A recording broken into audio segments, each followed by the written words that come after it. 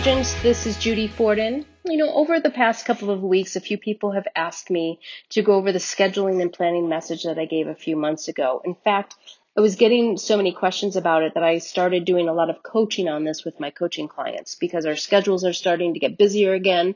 We're getting back to a quote unquote normal schedule. So let me go over this with you. There are really only 3 components. To keep it simple, you could make it more involved, but really there's 3 things. If you do this, it'll help you to stay on schedule a lot more often. So the first one is every Sunday, I'd have you look at your entire week so you can be aware of what's to come.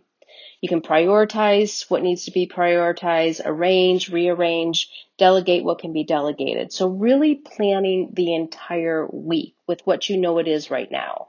Because we all know that in our real estate businesses, things will change. They'll be added or deleted from our schedule, but that's what takes us to step number 2. So we look at the week, we know what we have. Step number 2 is then starting Sunday night, Monday night, Tuesday, Wednesday, Thursday, you're going to look at the very next day. So on Sunday, you do the entire week and then plan your Monday. So I want you to look every afternoon, every evening, look at tomorrow's schedule. And this is where you will want to be more detailed. What I do is I look at my Outlook calendar. That's where I put everything. In my Outlook calendar, it's synced to my phone, so it tells me where and when I'm supposed to be somewhere. So I look at my electronic schedule every evening, and then I handwrite it. I think it's very important to do the handwriting part. I handwrite it into my planner, my planner and journal. It's all kind of wrapped up in one, and it has in 30-minute increments. So I look at that. I put in, if I'm coaching, Tom at 10 o'clock, his name goes at 10 o'clock. If I'm coaching Susie at 10:30, then her name is there, right? So I write down everything I have, any meetings, any Zoom calls, everything gets handwritten into the 30-minute to hour slot. Okay, then I look for any open times, and then I have to decide what would be the best thing for my business and what I'm doing. What should I do with those open times? So it could be lead follow-up, it could be a skill practice, it could be preparing for a project or a CMA. It could be even personal. It could be where you say, you know what, today I'm not going to have as much time to do the same workout or whatever I'm doing. Maybe you can go for an extra walk during that open time. You could call a friend. So really making sure that every 30 minutes you have something that is in there, because I have found with myself and those I have coached that if there is any open time slots, that's where our scheduling gets lost.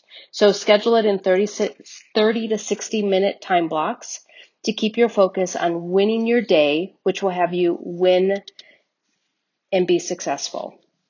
Now, the last step I've talked about before is preparing for distractions. What I have found for myself and others is some of the simplest distractions come from not being prepared. So preparing yourself for those things that you know are your distractions. And what I have heard, and for myself, I have seen that it's things like, right, we work out. So make sure that your workout clothes are ready. So every Sunday, again, I know this sounds silly, but every Sunday I do my laundry. And I make sure that I have the 5 days of the week. I have the pants, I have the shirt, I have the socks, I have everything laid out, and I literally stack my clothes like that on a shelf. So I've got pants, shirt, socks, pants, shirt, socks. So every day, all I have to do is grab what I need to grab, and I don't have to think about it. Because if you think about it, then it delays, and then you think, oh, it's already been 5-10 minutes. Now I don't have as much time for my workout. So you know how that vicious cycle goes. So plan that out. So it could be your clothes. It could be your work clothes. Know what suits you're going to wear, what shirts you're going to wear, everything. You can plan that out. But there's other things like lunches, your kids' backpacks, your own briefcase. What are the things that take you off your schedule? The really simple things that you think, gosh, if I was more organized. So that's what I want you to do. I'd like you to really think about what are the things that distract you enough that get you off your schedule. It's a good quote unquote excuse? Is it the workout clothes? Is it your own daily, what you're going to wear to work clothes? Is it lunches? Is it meals? Is it backpacks? What is it? Start planning all of those things in as much in advance as possible. Okay. And then I want you to take every Sunday, look at your week, and every evening I want you to look at tomorrow and really plan for your next day so that you have a successful day, week, month, year. So go make this happen. So again, you'll be getting it, things won't be getting easier. It's because you're going to be getting better. Go make it a great week.